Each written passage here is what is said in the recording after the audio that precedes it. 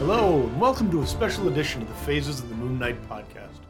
My name's Dan, and 3 months ago I invited my friend Dwayne to join me in a review of the comic book history of Moon Knight, who's been a favorite character of mine for a long, long time. Dwayne's an avid fan of the Marvel Cinematic Universe, but he'd never read comics. My thought was that it'd be interesting to see what someone completely new to comic books would think about this admittedly offbeat character. Even better was that with an upcoming Moon Knight show on the horizon, after we went through Mark Spector's history, we could then watch the Disney Plus show together and see how it references and diverges from the source material. Which brings us to now. We have covered almost 300 Moon Knight comics since the start of the year and have searched out and discussed dozens of spoilers, trailers, articles, and rumors about the TV show. Now, we finally get to put it all together and actually see what Marvel has in store for us. If you've been with us all along, we appreciate your support and hope that the podcast is adding to your enjoyment of the series. Or, if you're just joining us for the first time for this TV show review, welcome to the club. We're glad to have you here. One last thing we'd like to mention before we get going, there's going to be a lot of spoilers in this episode. Pretty much the whole podcast is just a big ball of spoilers, in fact. So if you haven't watched Moon Knight Episode 1 yet, now's the time to go do that. Because the one thing we will tell you is that Moon Knight is different and it's good. So go watch it and then come back to us. We'll wait for you.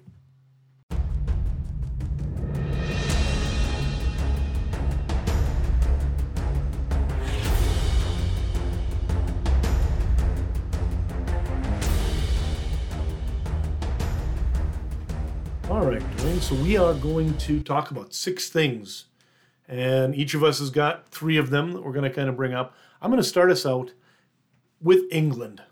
And basically the question of what the heck are they doing in England, right?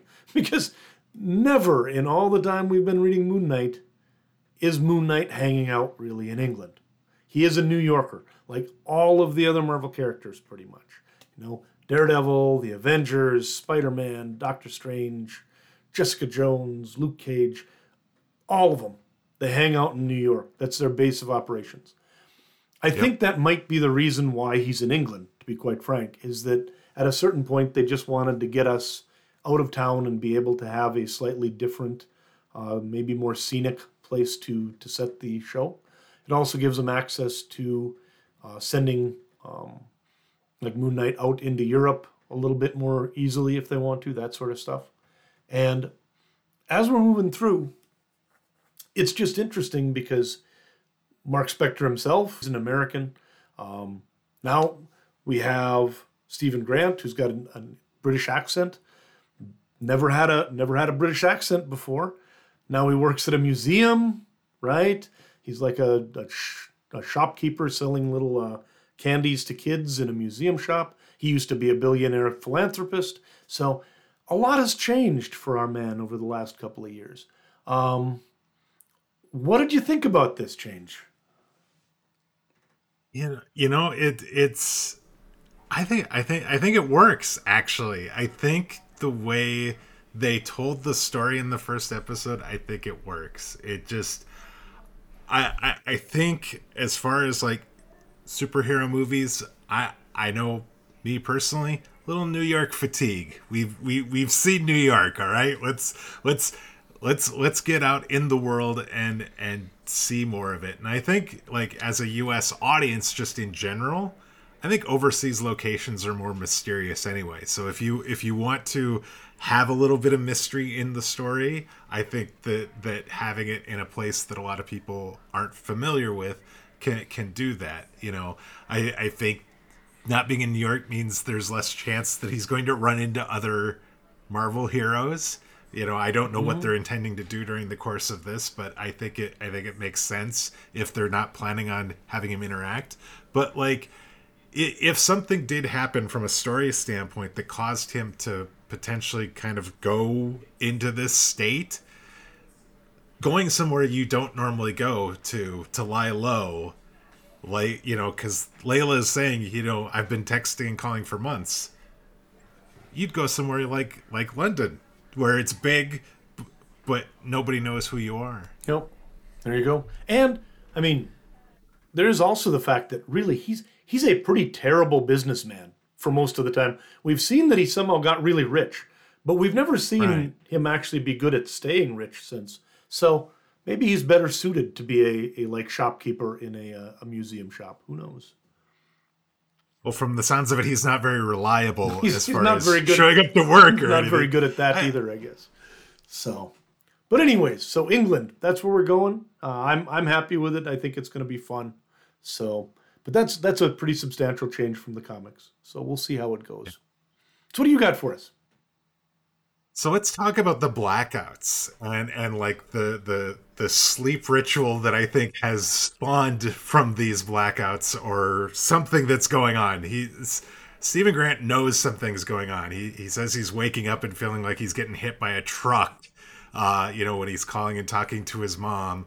And so he's got this big elaborate sleep ritual that we see. He's doing puzzles, trying to sleep as much or as little as possible. And yet he's still presumably going out and doing things that he's not aware of. And what does that do as far as the build up for you for the episode? Because it kept happening, and it was longer, and it was causing there were more issues as a result of these blackouts. Well, first I think it'd be interesting to know how it kind of is going over for people who don't know who Moon Knight is. Like for people who don't understand that there are these alters and that he's got other personalities that are going to be, coming out, taking control and the like. But for me, it basically has just been interesting because we don't normally see these sorts of communication problems between Mark Spector and Stephen Grant. Normally, it's more of a smooth transition where all the parts know exactly what everybody else is up to, and it's more like he's just putting on a different hat and a fake mustache, and he heads out the door to do whatever he's doing. So I think that's going to be a big difference just in terms of how the character functions and the way that sort of the way that the story goes, based on the fact that that's just a completely different way of looking at how his DID sort of expresses itself. Right. I actually really liked the way this worked as a storytelling technique. I think it adds this extra layer of sort of mystery because you, as the kind of the person audience watching, are kind of learning what's going on along with Stephen Grant is kind of getting it. And so it reminds me a lot of the movie Memento, where the guy had short-term memory loss, found himself in some really weird situations, had to think fast and deal with it, and just on the fly. And so I think it actually kind of helps the story.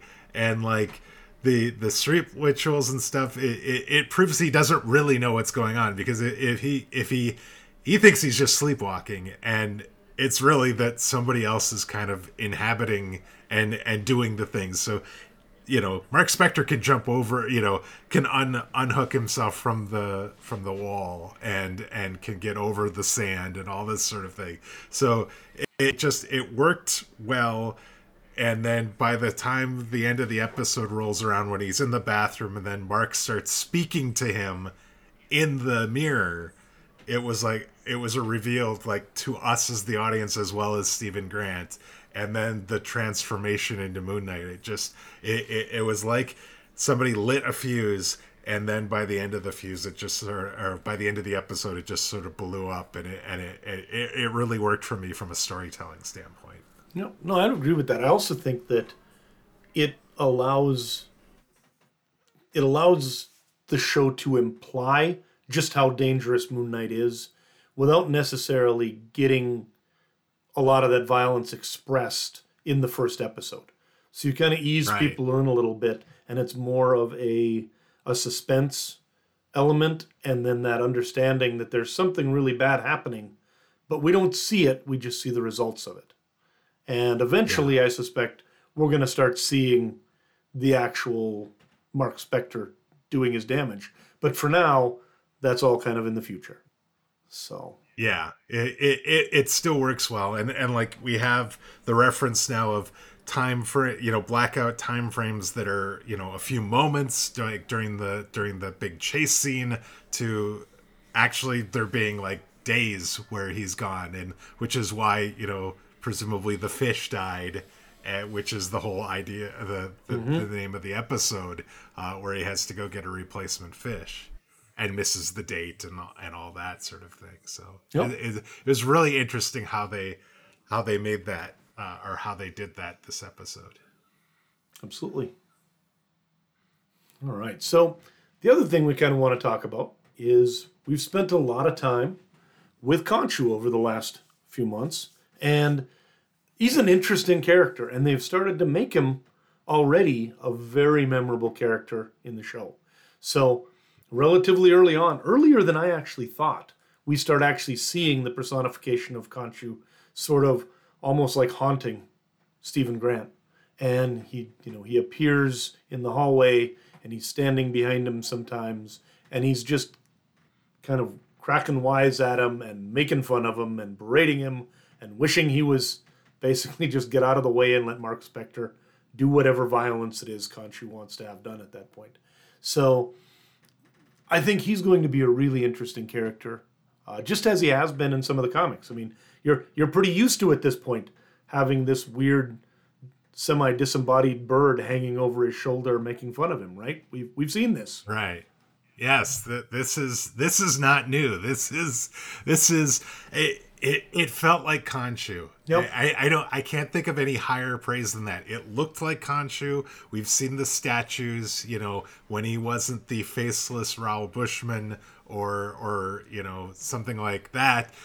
He looked like this bird creature. But that's what was in my head. And the voice, F. Murray Abraham, he now sounds like Khonshu to me. The script that he read sounded like what I've been reading for the last few months from Khonshu. I thought it was absolutely perfect, and that how that just came together like that. All right. Well, I'm still getting used to F. Murray Abraham. He doesn't sound quite the way that Khonshu sounds in my head, but I will get there. I'm sure it'll all come together. So we're gonna look forward to seeing more from him, and obviously that's just sort of the tip of the spear as far as all of the Egyptian mythology stuff that we're going to be seeing. So we'll talk about a little of that here in a bit. I also suspect that there's something in the Great Pyramid of Giza, because they wouldn't have them standing there talking about how there's nothing in the Great Pyramid of Giza unless we're obviously going to go and find something there sometime in the show. Yeah. So get ready for that. That's a rather blatantly obvious foreshadowing there, something as far as that goes. Something more than a candy wrapper in that pyramid. So what else do you have for us, Dwayne? We got what's your next topic? So I want to talk about the music, because I think one of the key things when it comes to a Marvel, whether it be a movie or a TV show, is the use of music, and I think they did an absolutely fantastic job of using music to kind of help enhance the storytelling. It is amazing to me that you've got all this music to choose from, yet somehow they just go and pick and pull stuff that I've either haven't heard in a long time or haven't ever heard, and yet it just seems to sort of match what's going on.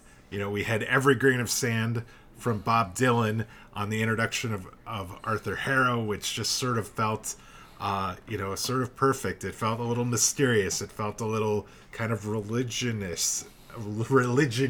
to it. It just sort of worked.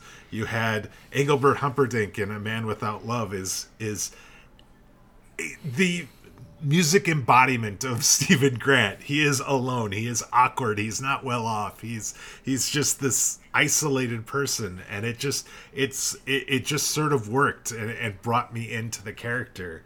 And then Wham! Wake Me Up Before You Go during this dream / nightmare thing that Stephen Grant thinks he's happening in the stupid cupcake truck. It was one of those things where it's like, this is the kind of weird song that would be in a dream that I want to wake up from. But at the same time, it just sort of, I felt like it was just sort of perfect. It just sort of was like that just works. And then it just was in my head for the rest of the night. Alrighty then. So I think I speak for a lot of Moon Knight fans when I say that if we'd have been told 2 years ago that the world would be introduced to Moon Knight while he's driving a cupcake van while Wham plays on the soundtrack, we would have burned Marvel Studios to the ground to prevent this show from ever being made, right? But it was all just fun and it works, and it was really nice to see an episode that, you know, they do build it with the music so well, and they build it with the story and everything else so well. It was lighthearted at times, but you could still feel everything building. And so it's definitely, though, Engelbert Humperdinck and Wham on the soundtrack. I would not have had that on my bingo card. I really would not have. But yeah, sounds great. It was all very cool. Music is as much an important role as anything else in a good story, like in a TV show or movie, and they continue to astound me at just how good a job they can do with that. Okay, very cool. What have I got? My next one is I want to talk a little bit about Arthur Harrow and Ammit, and essentially the antagonists that Moon Knight's going to be facing in this. So Arthur Harrow, again, a really deep cut, right? He's had exactly one appearance in Marvel history, and that's in Moon Knight Volume 2, Fist of Khonshu books, where in issue number 2, he appears as a scientist who is sort of going back and replicating or building off of Nazi experiments by kidnapping people and then essentially almost like turning them into these weird pain zombies, right? Yeah. And running experiments on them. Experimenting on them and the like. And Moon Knight comes in, he breaks it up, and Harrow goes into hiding to continue his experiments and has hid so well that we haven't seen him in 40 years, right? Now, it seems like this may be intentional in that they wanted to have a character who was sort of a blank slate. Because a lot of us have tried to figure, is he actually Arthur Harrow? Is this the Sun King character? Is it the combination of somebody else? But it sounds like from some of the stuff you've been hearing and that we've been seeing, that really he is a character that was sort of almost created by Ethan Hawke and by the writers and everyone in a collaboration, and really isn't necessarily any particular existing character. No, that there was an interview in IGN with the director, and he talked about the fact that, the part of what brought Ethan Hawke into this role was the fact that he'd be able to kind of help create the character. And, there's been mentions of David Koresh and different things like that he pulled on for inspiration. But that opening scene was something that he kind of threw out there, and they built on it and filmed it. And it was... they loved it so much. They're like, this actually sort of sets the tone that we want to send for this whole series, and that's why that's the opening ahead of the Marvel logo. The scene with him, drinking the water in the glass, crushing the glass, then putting the glass in the sandals. This is the kind of character that you're going to be dealing with across these 6 episodes. Yep. So Harrow, though, appears to have some supernatural powers, right, as well. So he's not just kind of a cult leader. He's got something going on where he's got scales on his arm, and then essentially he can judge someone, essentially take their hands, be able to find out whether they either are a bad person or might become a bad person, and then their soul just sort of gets sucked out. And the way it's explained is that he is essentially an avatar of Ammit, another Egyptian god, and that if the person's found to be unworthy, then their soul is sucked out. They actually turn kind of gray. Looked like that old lady sort of almost turned gray as she fell, and then they just cart her away. But so what really it looks like we're building towards is this battle of 2 Egyptian gods with their avatars on Earth in Moon Knight and Arthur Harrow being sort of the vehicles that are fighting the battle for them. Yeah, in a literal sense, because you had, Stephen Grant trying to give him the scarab, Yep. and he can't control his body. He's making the fist. He's moving his hand away. He's clomping away like the actual Khonshu that we saw early, in the hallways. Actually, a little bit later. So it does sort of feel like that's exactly where this is headed. Yep. And I think that's a great story to tell. Yep. And what this also means is that we're pretty much off the beaten path as far as there's probably not an easy existing storyline or anything like that we're going to be seeing. This is going to be essentially a unique new story that we'll be checking in on, which in some ways is nice. So the final thing I want to talk about is, and I can't believe I'm the one that's actually bringing this up, it's references to the comics. I mean, anytime there is a comic book movie or TV show or something, you expect there's going to be some Easter eggs. And there was, I think, some stuff in here that is definitely Easter egg quality stuff that, you might miss if you didn't read the comics, or it definitely hit for you. Stuff that's pretty obvious, and then there's some kind of lesser stuff. The biggest one that jumps out to me, very first time I saw it, Jean-Paul Ducamp, Frenchie, was in the phone. And not only was he in the phone, he was at the 30-second call, as you pointed out to me before that we recorded. And the very first appearance of Moon Knight in a comic book was in Werewolf by Night 32. So I don't think it's coincidence that 32 was that number. I would say there's almost no chance anything in this is coincidence, to be quite frank. They plan everything for these. It's astonishing the work they do, kind of putting all of these fun little things in. Exactly. So we had the street performer, the golden man. You caught that it was Crowley. He looked like Crowley immediately to me. As soon as he sat there and I saw him, like, he's got kind of the long hair, he's got the monocle, so he looks a little bit sort of just kind of a little bit disheveled and a little bit still with that aristocratic kind of bearing. Absolutely, it was Crowley immediately to me. That actor is credited as playing Crowley, so you nailed it, and it makes perfect sense. He was a street performer, and that's where Crowley was. He was on the streets getting Jake Lockley information, so that makes perfect sense.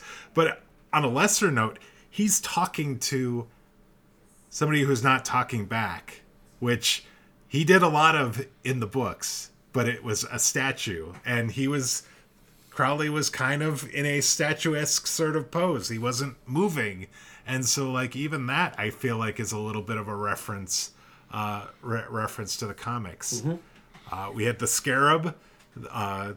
scarab beetle when he comes back after he loses it, and then flashes to Mark and comes back. It's got little wings. In his bloody hand that look a lot like the scarab darts from that same Fist of Khonshu volume. I think makes perfect sense. He had Arthur Harrow call Grant a mercenary. We might get some more backstory as to how Grant ended up here, but right now, mercenary, that's Mark Spector. That is Mark Spector's past, which is from the comics, and even just like the dog that Stephen Grant is going after in the museum at the end, where Moon Knight makes his first appearance under a crescent moon at night. It just sort of felt like a reference to Werewolf by Night and Moon Knight's very first appearance in comics. And you also you mentioned the whole talking to the statue. I think one of the great mysteries is, who is he actually talking to, if anybody, when he's calling his mom? Is he actually talking to anybody ever? And then he's getting postcards. Is he sending, is Mark Spector sending him postcards and the like. Who knows what's going on with that? But I do think that Mark Spector is messing with Stephen Grant. Let's just put it that way. Oh, yeah. He's taking joy in making his life more miserable than he needs to, for whatever reason. Both with messing up his dates and, just confusing the issue all over the place. So. But overall, did you like the show? Oh, I loved the show. I mean, just in the fact that as someone who's watched for 20, 30 years, you can tell pretty early when something's going to be a train wreck, when someone's adapting something you love. And this is not going to be a train wreck. It's going to be a lot of fun. It's a really, really well done, well thought out adaptation that I think has a chance to be, kind of like I predicted in our podcast last week. I think this is going to be one of the best of all the Marvel shows. I would continue with that. I think they're well on their way to making something different and something special. Yeah, I really liked this episode as well. I think it's right up there with me with Loki as being one of the best Disney shows. And we're one episode in, so it's got time that it could potentially pass it. But it feels like there was something in there for everybody, whether it was you wanted some action, you wanted some mystery or suspense, whether you wanted some humor. But I like the fact that it still feels like Moon Knight. Even if this is a brand new story, something we haven't seen in any of the comics before, it still feels like Moon Knight. And maybe that means it doesn't hit quite as wide an audience, but it still feels like it's going to hit a lot of people, and a lot of people are going to find this interesting. No, I would absolutely agree. I think that it's going to... it isn't going to be something that maybe everybody who's got a Disney Plus account is going to be watching with their kids, right? Especially as we move forward. I mean, really, this week's episode, there wasn't a whole lot there that would have been objectionable to most families. But I think that probably as we move along, some of that implied violence is going to turn into actual violence, and it's going to become a much darker and a kind of a more brutal show. But for now, they've done a really good job of setting up the characters, setting up sort of the base as far as kind of who all the pieces are on the board. Now we really just have to find out what Arthur Harrow's plan is and what's going on, so we can get some idea what this is all about. That'll bring us to the end of our episode 1 review. We want to thank you all for joining us. We'd love for you to stick around as we continue our journey through the story of Moon Knight. We recommend you subscribe to the show on your podcast player of choice. That way you'll get each new episode as soon as it's released. If you've already subscribed, please consider leaving us a review. It'll help others find the podcast. You can send us questions or comments via email, questions@phasesofthemoonnight.com, and you can follow the show on Twitter. We are @phasesofmk. We'll be back on Tuesday with our review of Secret Avengers and Moon Knight Volume 6, and then again on Friday when we'll share our thoughts on Episode 2 of the TV show.